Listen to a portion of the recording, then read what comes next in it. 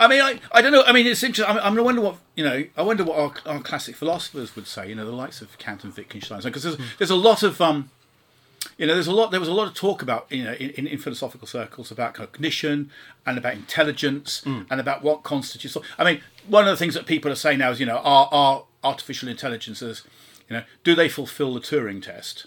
Brilliant. This is where I come in, I think. Yeah, do. And by Alan Turing, and certainly by Alan Turing's standards, they probably do. I mean, what do you think? Would Turing say, "Yep, they win"? Well, starting from a kind of language point, so we've got all these words, right? Consciousness is a big one, right? Intelligence and awareness and this and the other. But so Wittgenstein aside, but he looms large in this. The philosopher is my go-to for this is John Searle. Oh yeah. And he's, if you catch any of these lectures on YouTube about consciousness and artificial intelligence, which is that in itself, we're talking AI this, AI that. There's no such thing as artificial intelligence as it is. We're using it as a kind of shorthand. And so start from we get to consciousness in a minute, but start from the Turing test. So what is the Turing test? So the Turing test is basically if we can, if a computer can convince us that it's a real person. Yeah, so we can talk to a computer or write into a computer and it can write something back to us. And it can convince us that it's an actual real person, not a computer, then it passes the Turing test. And therefore, a computer then must be like a human being. So Searle's argument against this, which is, I think, genius, is saying that basically, does the computer know and does it have consciousness? So the Turing test can be beat really easily.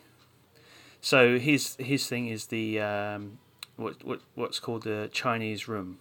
Chinese room, yeah. Yeah. So can I convince you that I know Chinese? That I know Chinese.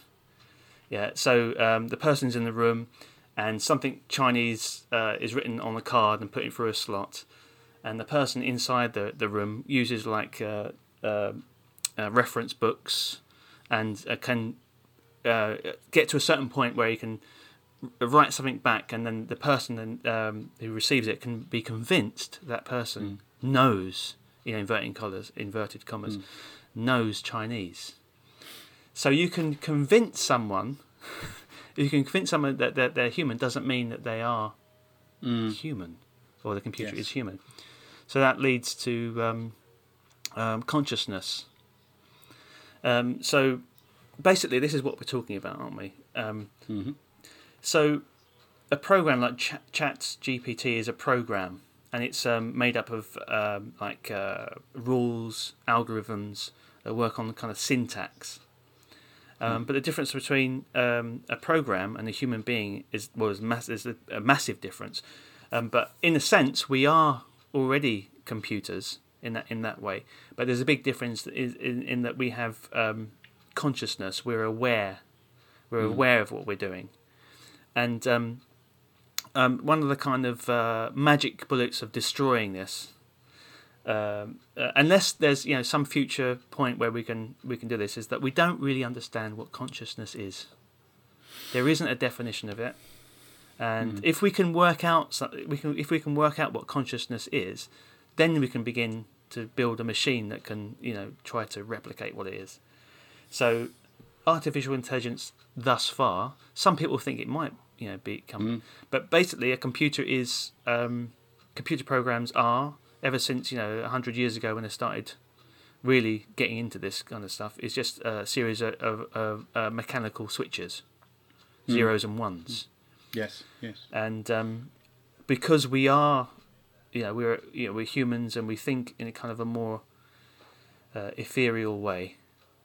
We're quick to put the computer's thinking right now, as I often say.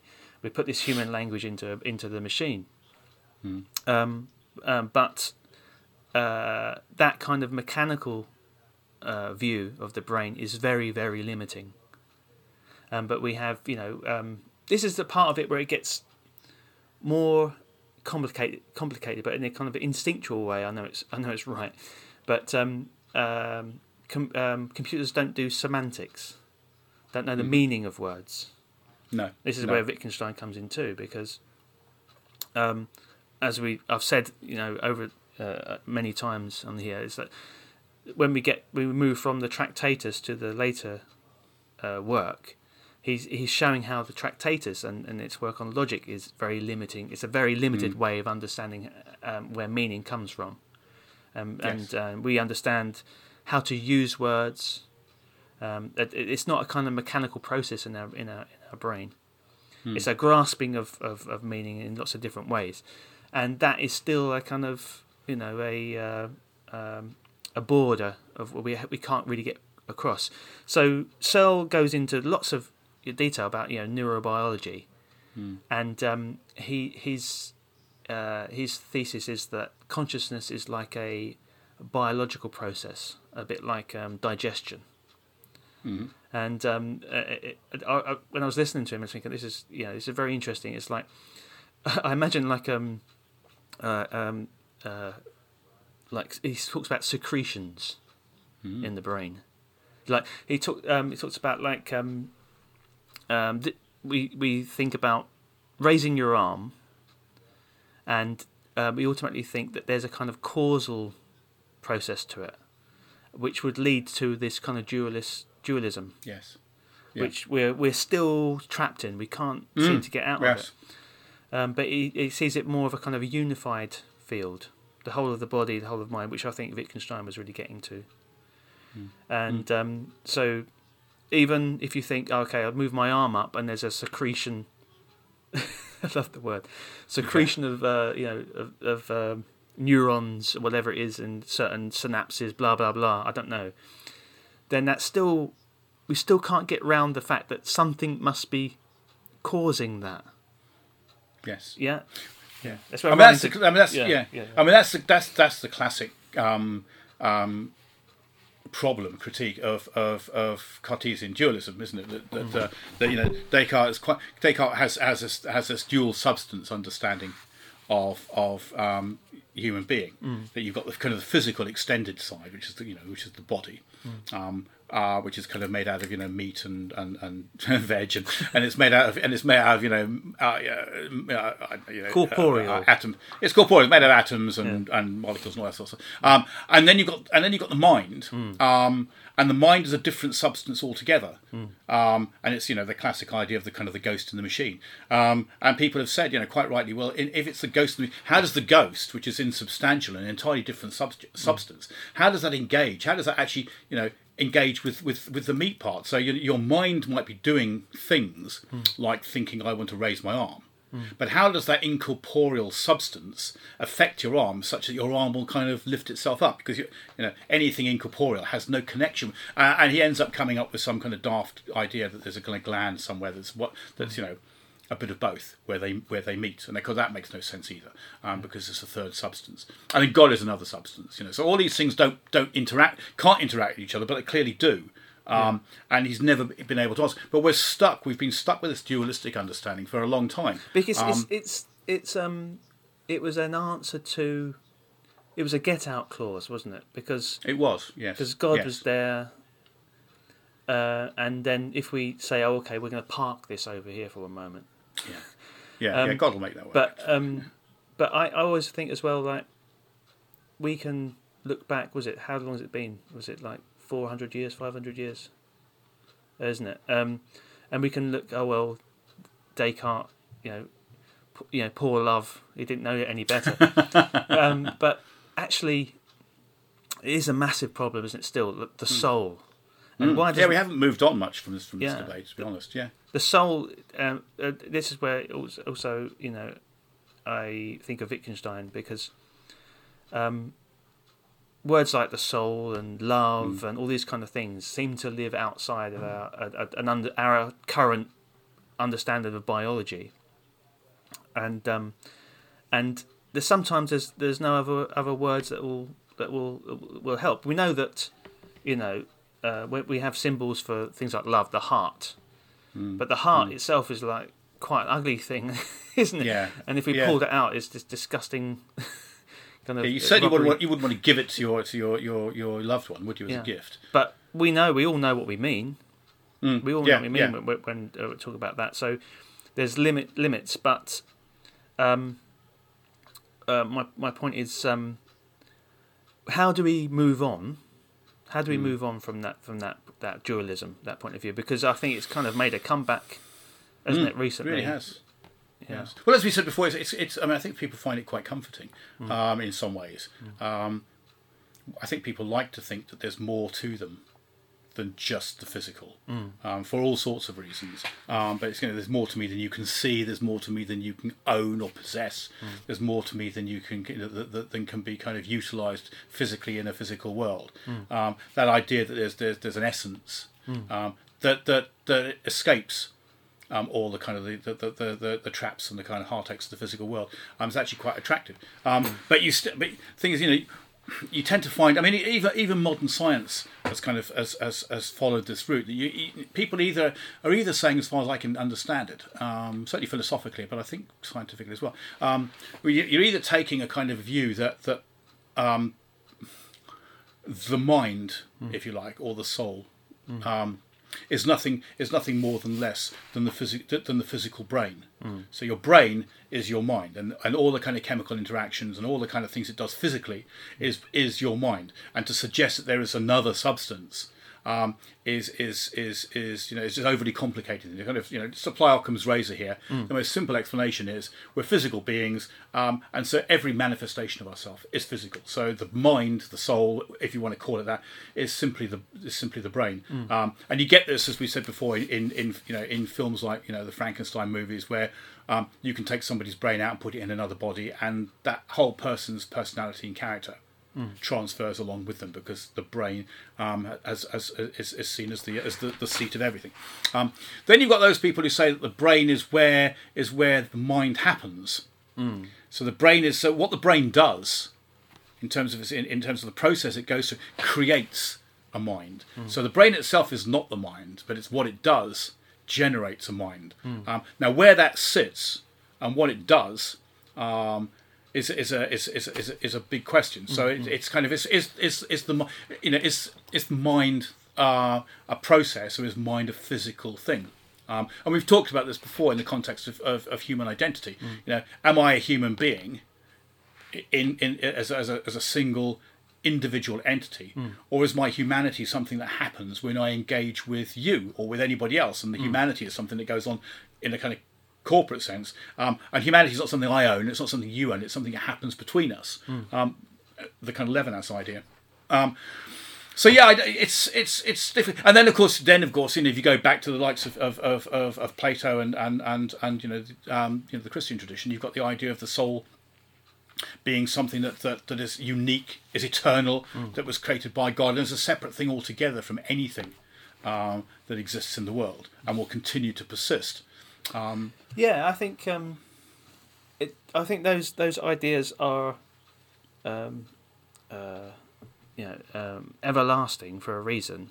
I think, but they're scratching at something, because they're not. They're kind of some things that are really difficult to open up and express through words. This is Wittgenstein again, but. So they keep going, and I think they should be here. And I don't belittle them, but I think they're a kind of stopgap. So I was thinking just then about, are we our minds, or are we our bodies, or what are we? So I think, like John Searle was saying, it's a unified thing. Now you can have some people who are paralysed, or they can't use their body, or for whatever reason, but their character and who they are is still accessible through their words or their way of being. But what I was thinking of is, like, say you particularly like the way your wife or whoever smiles, or does a particular thing with their body. It's that can't. There's nothing about their mind that you're pointing at in that. It's a link between their body and their mind, it's even difficult to try to express that. It's not a link; it's the whole thing. It's the whole package, if you want. Yeah, it's the mind and the body. So even if you couldn't move your body, you still express yourself in what you've got, basically. So your expression of who you are, this is who I am, is your physical body. I think it can only be that. There can't be anything secret that's hiding. You know, I don't know. I'm up for. Yeah. No, this is all interesting stuff. I mean,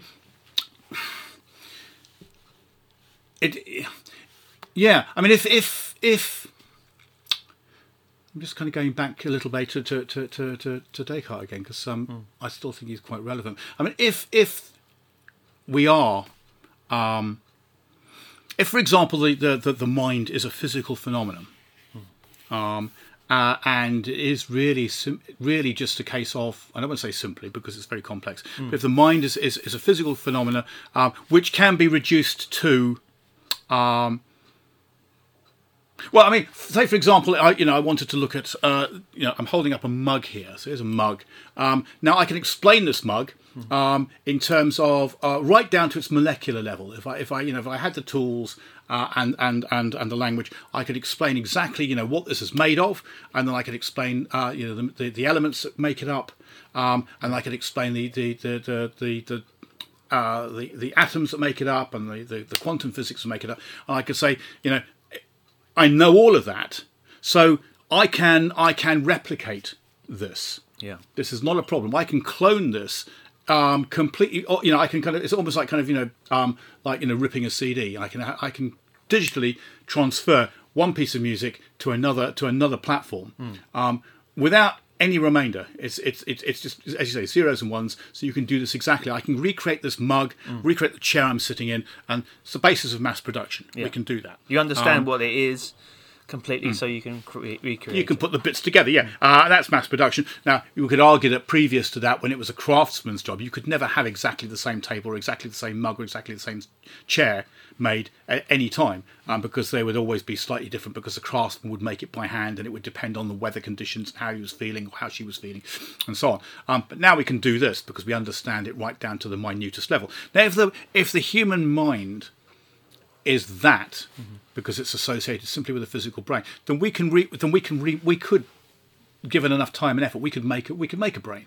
And people are experimenting with that. People are trying to come up with, and have been coming up with very primitive kind of biological and organic computers and so on. So you could make a brain, and you could say, okay, we'll map Danny's brain in a physical sense, completely physically, and then we will reproduce that exact brain, and we'll stick it in a jar, and then we will have Danny. Sans body. He won't have a body to him, but Danny's brain will be there, and in a sense, what will be the difference between the two of you? It would be a snapshot of your brain at the time it was scanned. Now, I'm not sure how I feel about whether that is. I mean, certainly people like Marvin Minsky, for example, who we've mentioned before, kind of great kind of MIT computer scientist, philosopher of mind, and so on, would say, yeah. That is the secret of immortality. Not that our current forms will exist, but that we can recreate. We can constantly recreate ourselves, or transfer our minds into other bodies. And it doesn't matter where you transfer yourself. You could do that ad infinitum. But you just go in and get yourself scanned. My problem with that is, so that's the assumption that you could build a machine. Competent enough to duplicate the brain. Yeah, absolutely. If that's something that could, and we can build other, but then organs. Yeah, the only way to do that would be to understand. You found the machine. Aliens dumped the machine. Yeah. You don't know really how it works, but you can duplicate that brain and make it, and then, and then you could recreate me, but you still don't understand how it works. Yes. Or you get to the point where you do understand how it works, so you can actually make a brain. So that is a massive problem that we're sidestepping here, or?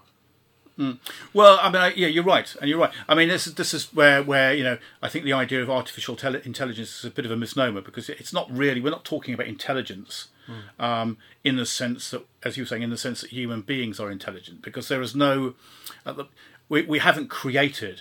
We haven't created a copy of a human mind here. What we've done is we've identified an analogous process. In other words, you know, how do human beings piece data together? Well, we look for patterns. So we're basically looking for, you know, for pattern recognition. And we're saying, okay, well, you know, if somebody talks about this, then the normal pattern we would expect. As a meaningful conversation about this will be these words or these sources put together. So what we're going to do is we're going to build a piece of software that can recognise these patterns. So if I say I don't know, Danny O'Donnell, it will scan the net for all the references to Danny O'Donnell. It will say, okay, what kind of patterns do we normally see that phrase, that pattern? What combinations do we normally see it in combination with? Okay, we see it in combination with Greenwich University, so let's put in a chunk of what we might find from Greenwich. And we've seen it in combination with Oxford University Press, and we've seen it in combination with Wittgenstein, and we've seen it in combination with WTF philosophy. So then what it does is it cuts and pastes from these things and pieces them together in what it considers to be meaningful. And if there are gaps, sometimes it makes things up because it doesn't want gaps, and it puts that together. Now, I'm not saying that human minds don't do that. We do that. Pattern recognition is something we do. And if you send a student away to do some research, then you want it to kind of, you want the student to read material, and you want the student to recognise connections and so on, and put things together. But what you also want is that element of synthetic creativity. You actually want a student to be able to come to work and throw in something new into the melting pot. Some critical evaluation, some questions that have just come out of their own experience about, you know, how does this work? Why does this work? Maybe some engagement with the world in which they operate, the world in which they navigate, which makes it unique, which allows human beings to make leaps beyond logic. It's like Einstein. Einstein said, you know, a lot of his stuff, particularly stuff on relativity. We've mentioned this before. I mean, he was. There was a lot of debate about, you know, where Einstein, what he built on to come up with the theory of relativity, and he came and people, and it's become dogma in a lot of textbooks, that he drew on an experiment done by two physicists called Michelson and Morley, who did some stuff on the speed of light. And so you look at the stuff, and because people expect people to build on previous knowledge, they said, well, of course, you know, he did this, he built on this, and he said, no, I'd never even come across that research before. I don't even know who these guys are. And if you look, my preliminary research came out before their stuff came out, so it's quite obvious he didn't use them. And he's saying sometimes human minds just make these leaps of logic. We don't have a connection, but we have that kind of creative spark. Call it the soul, call it our creativity, which allows us to jump from where we are to where we want to be in an imaginative way. Now that's the nature of true human intelligence. Now at the moment we're not replicating that when we're talking about artificial intelligence. We're talking about something fairly prosaic.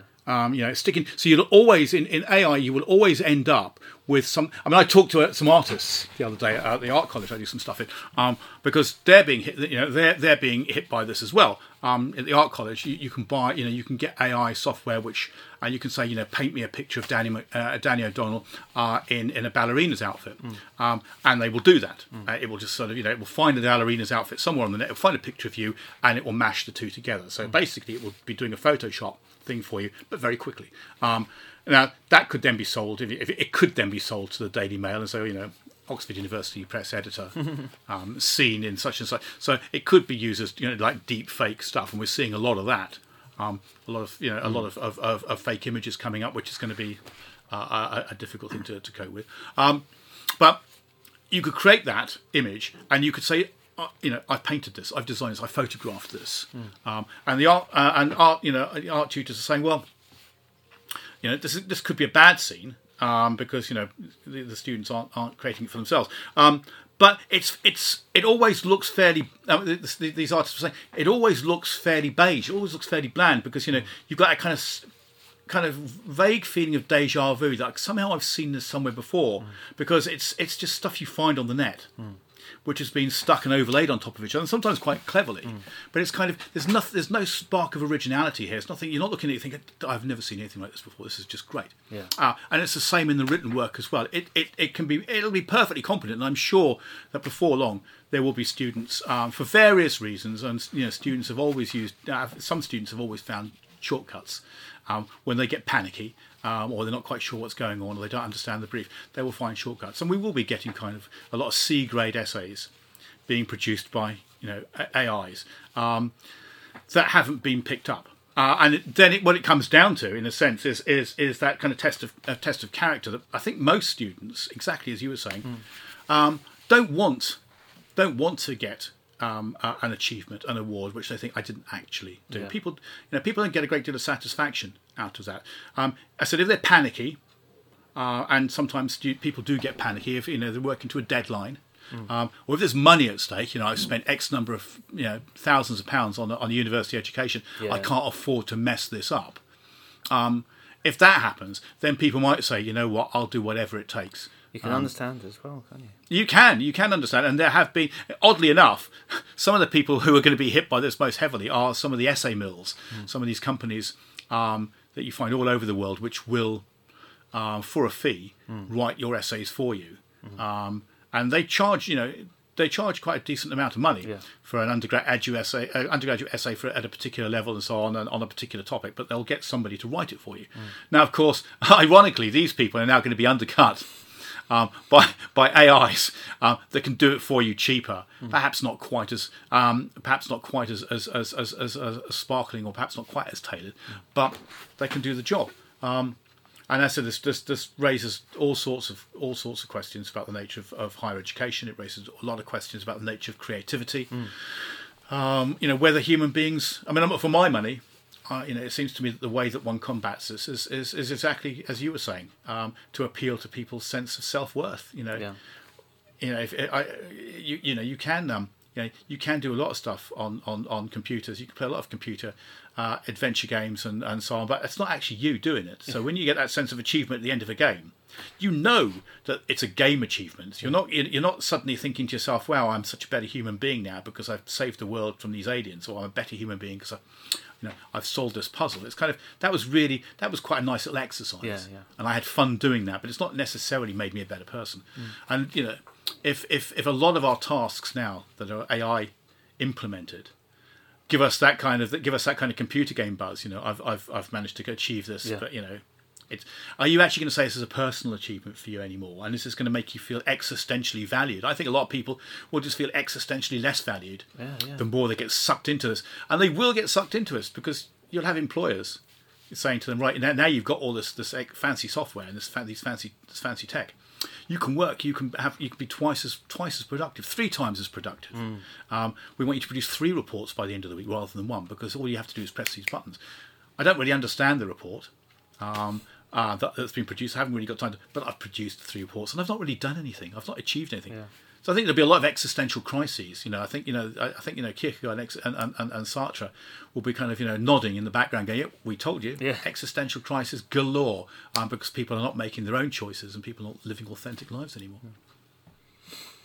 That's good. I don't know. It goes beyond. This is the thing with philosophy, is it goes beyond the tech. It goes beyond the tech, and these things hit us at a fundamental level, and they impact on what it means to be human. Are these things really going to replace us? There's a lot of talk about these things are going to replace us. Are they replacing us? I mean, they might take our jobs away, which is a different thing, or they might take some jobs away, which is a different thing, but not replacing us, because human beings, perhaps properly trained and perhaps properly aware of their own significance and value, bring something else to the debate, and that could very well be what you were talking about when you were trying to say this is human consciousness, this is the human soul, this is the human mind. maybe it's a belief. Maybe it is a kind of Kierkegaardian belief. You have to kind of accept it as a leap of faith. That and Kierkegaard says we don't know there is a God. We've just got to assume there is one. And then once you do, the lived experience teaches it to you. The lived experience confirms it to you.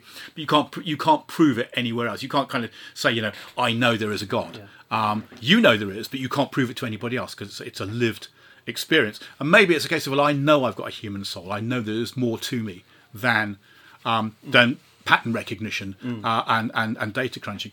I can't prove it to you. Exactly, it's very because that's the way I operate. Like to convince people, or my children, or people just starting to learn about science and religion, and people say, "Oh, this, I'm an atheist. I don't believe in religion. This is all nonsense." And so if someone talks about, uses the word God or soul, I would say, we'll not use those words because they're meaningless. But I want to say, no, these words are not meaningless. They're really powerful. It doesn't necessarily mean you can, you have to go to church and believe in God and think of but these are the best kind of words are really important for what we've got for now. Like the word God, why is it still around? It's because it's something that we can't completely grasp.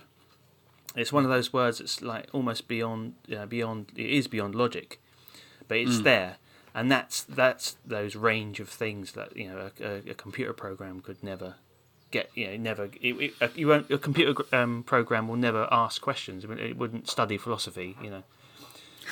But I think, yes. Well, that's the thing. I mean, that's it. I mean, a piece of AI software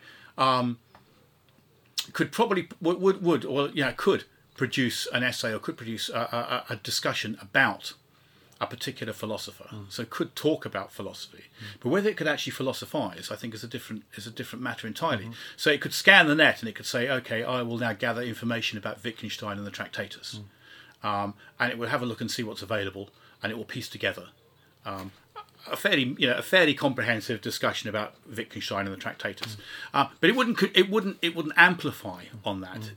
It wouldn't add anything to that at the moment. It certainly wouldn't be able to provide a critique, or the best it might do is again it would come up with what other people had said, but that other people's critiques and so on. But it wouldn't contribute anything.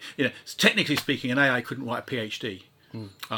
It shouldn't be able to write a PhD if the PhD was being marked properly as an original contribution to knowledge. It was just it could probably write an undergraduate dissertation, which is not supposed to. It's just supposed to be kind of showing demonstrating knowledge of the field.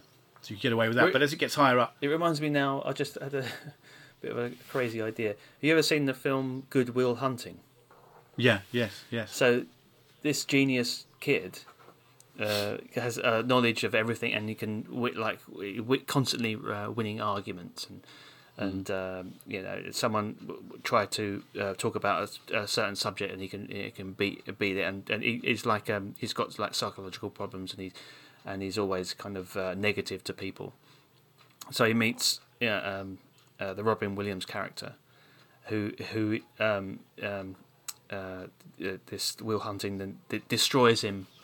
Because he over like a painting he did, he describes it as, this is derivative of this, that, and the other.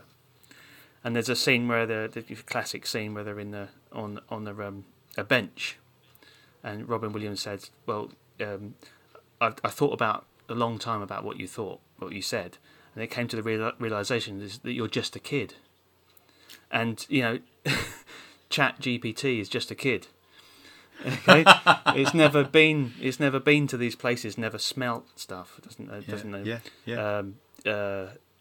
John Searle talks about itches and tickles and existential crisis and all these kind of things that make up the human experience, and they're all linked to being conscious of the world, being in the world, and no amount of collection of information will ever go further than just being a collection of information that can be regurgitated.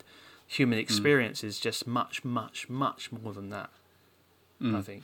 Well, I was saying this to some students the other day. We were talking about how for knowledge to be true understanding, to have true meaning, it has to be contextualized. And this is the difference between just a database of information and true understanding. Yeah. You contextualize, so you might, a classic example is a very simple one, but the example I often use, I'm sure I've stolen from somewhere, is a bottle of water. And if you ask, ChatGPT or something like, what is a bottle of water?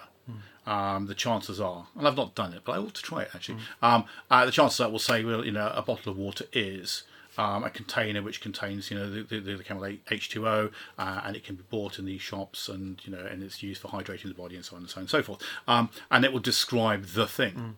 And description, I've always said, it's just only the first part of a student essay. The next stage is you have to contextualise to critically engage, and it's kind of, well, okay, it very much depends. A bottle of water might be life and death. So if I give you a bottle of water in the middle of Cambridge or whatever, and say, how much are you going to give me for this? They might say, well, 50p, because that's all it's worth, really, if that. If we were all in a kind of desert, miles and miles away from civilization, we'd probably kill each other for that bottle of water. And it's worth human life, because the context changes the value and changes the significance of the thing. Also, if you said to ChatGPT, what is this about the bottle of water? And if it said to you, well, it's not whiskey, then we know that perhaps there is some kind of consciousness. Yeah. Or it's just you pissing around. Well, it's not whiskey. It's like, well, that's completely outside of anything, isn't it? It's yes. Well, we know what we mean by that completely, because because we know the semantics, and the it's what we're saying there is, well, we're being like humorous. We're saying actually we prefer to drink whiskey. There's lots of things, isn't it, that it wouldn't grasp. Yeah.